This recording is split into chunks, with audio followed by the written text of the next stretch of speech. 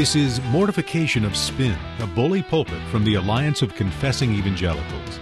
We can continue only with your help. Visit mortificationofspin.org to make a donation or call 1-800-488-1888. After the podcast, listen for details on how you can receive a free resource. Well, welcome to the Mortification of Spin. This week we've been spoiled for choice as to what we should speak about. One of the things we considered doing was repenting for our previous accusation that every square inchism and the transformationalist movement in Christianity was preoccupied simply with middle-class, beautiful people.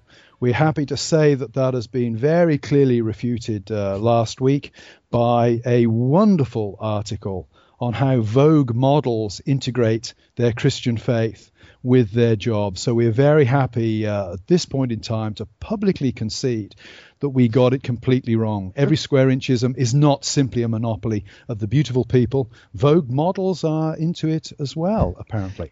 Apparently. Oh, and by the way, Carl, I've got a hankering all of a sudden for a Bentley. I don't know where it came from, but I need one now.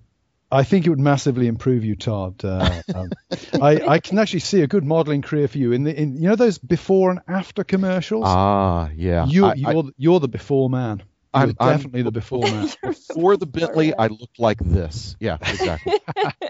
Well, I think that I just wanted to compliment you too for getting into the spirit. I think the blonde tips that you guys have gotten on your new hairstyle really give you some street cred for this whole beautiful. Absolutely. People. Yeah, absolutely. It took half an hour for them to do both of my hairs. Pretty I am tired. I am tired of being thought of simply as a great head of hair. I want to be seen for my substance. Yeah. So, what is your substance exactly? There you go. Anyway, we turned our back on every square inchism this week. We don't want to be seen as a group of angry and bitter people, although we obviously are. And we are now queuing up outside a cinema somewhere in Virginia to watch the latest blockbuster, which is going to usher in the kingdom of God on earth. And that is the movie Heaven is for Real, about the strange experience that a young boy had, a near-death kind of experience where he went to visit heaven. And this is being endorsed by some of the great and the good out there in the Christian world. I mean, Kenneth Copeland, for example, says, I read Todd Burpo's book, Heaven is for Real. It blessed me and brought the joy of hope alive to how bright our future in Jesus really is. Jerry Durman, founder and senior pastor of The Rock, says this, I think this is a great movie, and I hope every Christian takes someone to see it. Dr. Joe Ann Lyon, General Superintendent of the Wesleyan Church, said, I was deeply moved that not only is heaven for real, but also faith, hope, and love are for real, and to be lived out on this earth now. Now, we all know what's coming. There's going to be a great push from the evangelical world to take friends to see this movie, to the extent probably that those who refuse to do so are going to be seen as being somehow defective in their evangelistic zeal. Oh, but Carl, has that ever happened before, though? I mean, aren't you just kind of being a conspiratorialist here? I mean, when have evangelicals lost all reason in light of, a movie? It's hard to think back that far, Todd, but I think about 100 years ago there was a movie by Mel Gibson called The Passion, gotcha. Which again was going to be the evangelistic opportunity of the century. I think even the Pope at the time, John Paul II, chipped in on that one. Yeah. Well, I'm a little flummoxed here, guys. I thought that you two pre-ordered the 4-part sermon series that's available for Heaven is for Real. Yeah. The congregation here in Harrisonburg is in for a big treat. That's all I have to say. And it's the OPC alone that I think is keeping that whole thing in business anyway.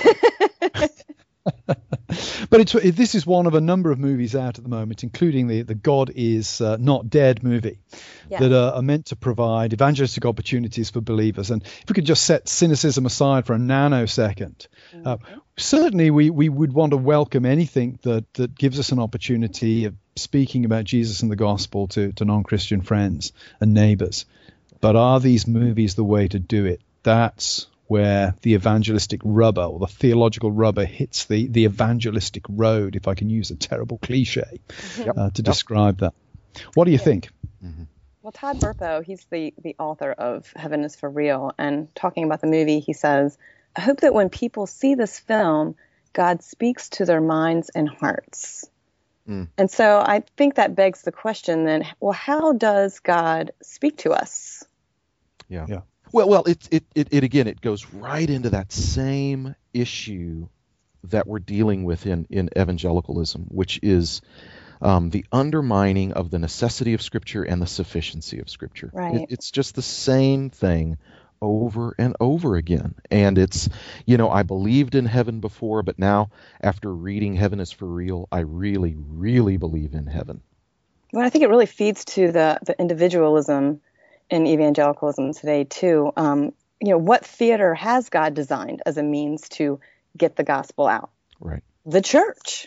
Right. That's the theater of God's grace, not the movie theater. Yeah. Evangelicals, by and large, it seems, have utterly rejected Romans chapter 10 and God's promise to attach his power to his word and not to my creativity and not to my favorite book and not to a movie. But he's actually attached his promises and his power to his word so that faith comes by hearing. And Jesus himself said, famously, if they don't believe the Scriptures, they're not going to believe even if someone is raised from the dead. Now, the problem is the average evangelical apparently doesn't believe Jesus on that count. Yeah, I mean, it reminds me of 2 Peter chapter 1, verse 16 and following. Peter says this, for we do not follow cleverly devised myths when we made known to you the power and coming of our Lord Jesus Christ, but we were eyewitnesses of his majesty. For when he received honor and glory from God the Father, and the voice was borne to him by the majestic glory, this is my beloved Son, with whom I am well pleased. We ourselves heard this very voice borne from heaven, for we were with him on the holy mountain. Peter's describing the transfiguration there. But then he goes on, and we have the prophetic word more fully confirmed, to which you do well to pay attention, as to a lamp shining in a dark place until the day dawns and the morning star rises in your hearts.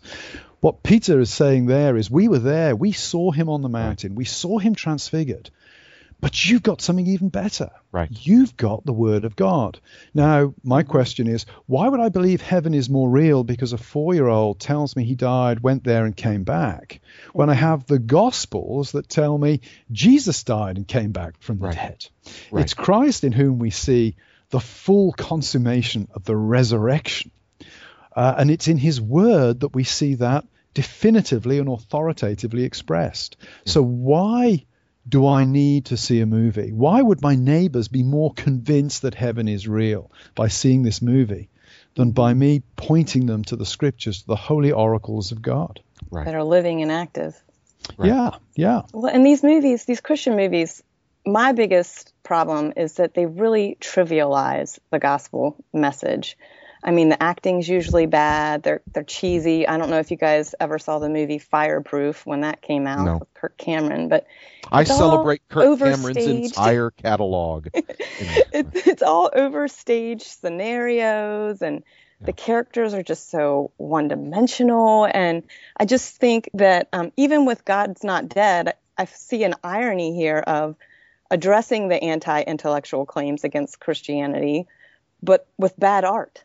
Yeah. And there's an underlying sentimentalism as well. The producers of Son of God, Mark Burnett and Roma Downey, make this comment in commending Heaven is for Real. Regardless of your religious beliefs, you'll be deeply inspired. Oh, goodness. And what they're really saying there is this movie will make you feel good because, it's going to try to persuade you that it'll be okay in the end. Right. Well, that is very unsophisticated form of German liberalism. Right. That's making the truth of Christian doctrine essentially one's emotional response to what is being presented as truth. It's not the truth itself, it's one's emotional response. This movie will make you feel good about yourself. It's the American gospel.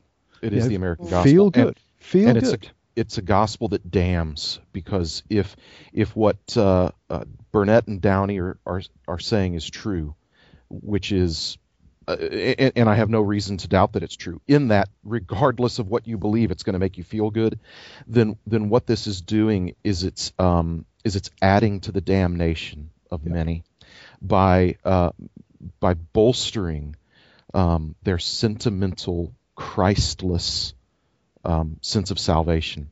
Yeah. And so in that sense, it's tragic. It's not enough that we say this is positive and this is good because it bolsters good values.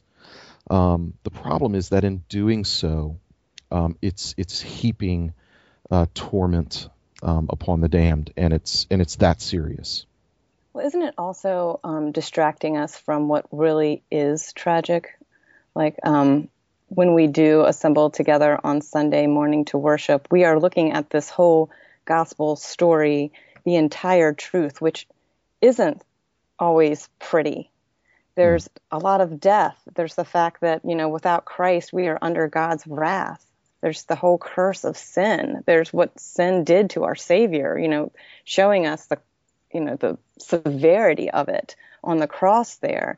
And instead we take this refashioned, sparkly and whimsical approach and put it on a movie screen and distract us from the true death and the true curse of death that's happening. Yeah. Well, as Carl said, it's the American gospel. It's the American way of doing religion, which is ultimately a crossless and a Christless religion, whether it bears the name of Jesus or anything else.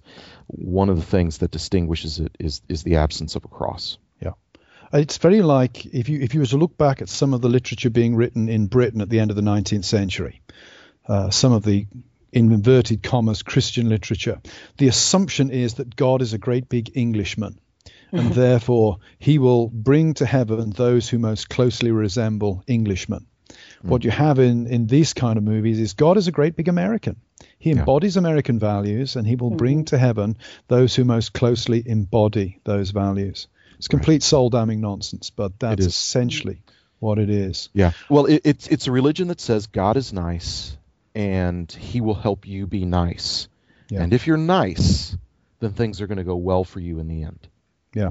Yeah. Yes, and the God's Not Dead movie ends with encouraging all of the listeners and attenders to send a text message to everyone on their contacts list that God is not dead. There you go. How lazy and impersonal is that? My daughter has gotten a couple of these text messages, and at first she was like, what is this? Yeah. But and then she found out, but I don't understand how that at all has anything to do with Christian hospitality or relationship and sharing the gospel message. Mm-hmm. Yeah. How's that inspiring? Yeah, God has given us an embarrassment of riches in the gospel. This message that he's attached his promise to, that he's attached his power to. And we, to reference, I believe, Jeremiah chapter 2, we end up hewing out for ourselves broken cisterns that can hold no water. Meanwhile, we walk past the fountain of living waters. God's given us the gospel, and we try to find something that's more effective. Yeah. I mean, I'm very struck by the last commendation on the movie webpage. This movie presents an outstanding opportunity for outreach, and we're now able to intentionally mobilize our congregation. Somebody from the southwest district of the Foursquare Church. I want to say to the person, so your congregation, you can't mobilize them to do outreach generally? Wow. Your congregation doesn't do outreach. You don't have an outreach committee. You don't have people committed to doing these things. Why do you need a movie? If you need a movie to mobilize people to do outreach, then you've got a defective church. There's a problem there. I don't expect Cornerstone to wait for the next movie to come along before our people are doing outreach. Right. We're supposed to be doing outreach every week of the year. Sometimes we have special events, but you don't wait for a movie to reach out with the gospel. And if your people need a movie to be motivated to do that, then there's something wrong with your people. And you need to preach to them and convict them of that and bring them to a better place. Mm-hmm. Well, it sounds like we're going to enjoy this film today. But again, the reason why there's a number of reasons why this is important, not least of all because it speaks into the issue of the sufficiency of God's word, the necessity of God's word, and the power of the gospel. And it's a troubling thing to see evangelicalism drift further away from these things. I would recommend to folks Kevin DeYoung's new book, Taking God at His Word. It's a brief book. It's very, very helpful on the sufficiency and necessity and authority of Scripture. And I'd encourage you to get it. I'd encourage you to give a copy of this to friends and to people in your church. Carl, Amy, any other thoughts on maybe a good book or a resource to help people think through these things biblically? I am actually just reading through Michael Horton's new book, Calvin on the Christian Life. Yes. And there's a great line in that book. He says, just as we could not have expected to find God in a feeding trough of a barn in an obscure village, much less hanging bloody on a Roman cross, we do not expect to find him delivering his gifts in such humble ways as human speech, a bath, and a meal. Think cross, not glory. It's good. And I thought directly of that when we talked about this movie here, because, we expect to find God on the big screen. We want the sensational. Yeah. Yeah.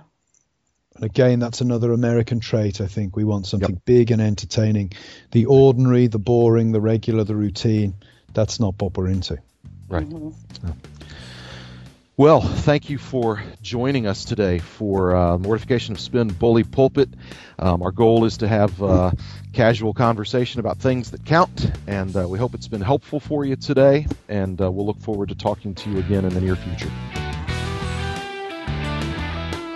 This has been a Bully Pulpit from Mortification of Spin, a podcast of the Alliance of Confessing Evangelicals.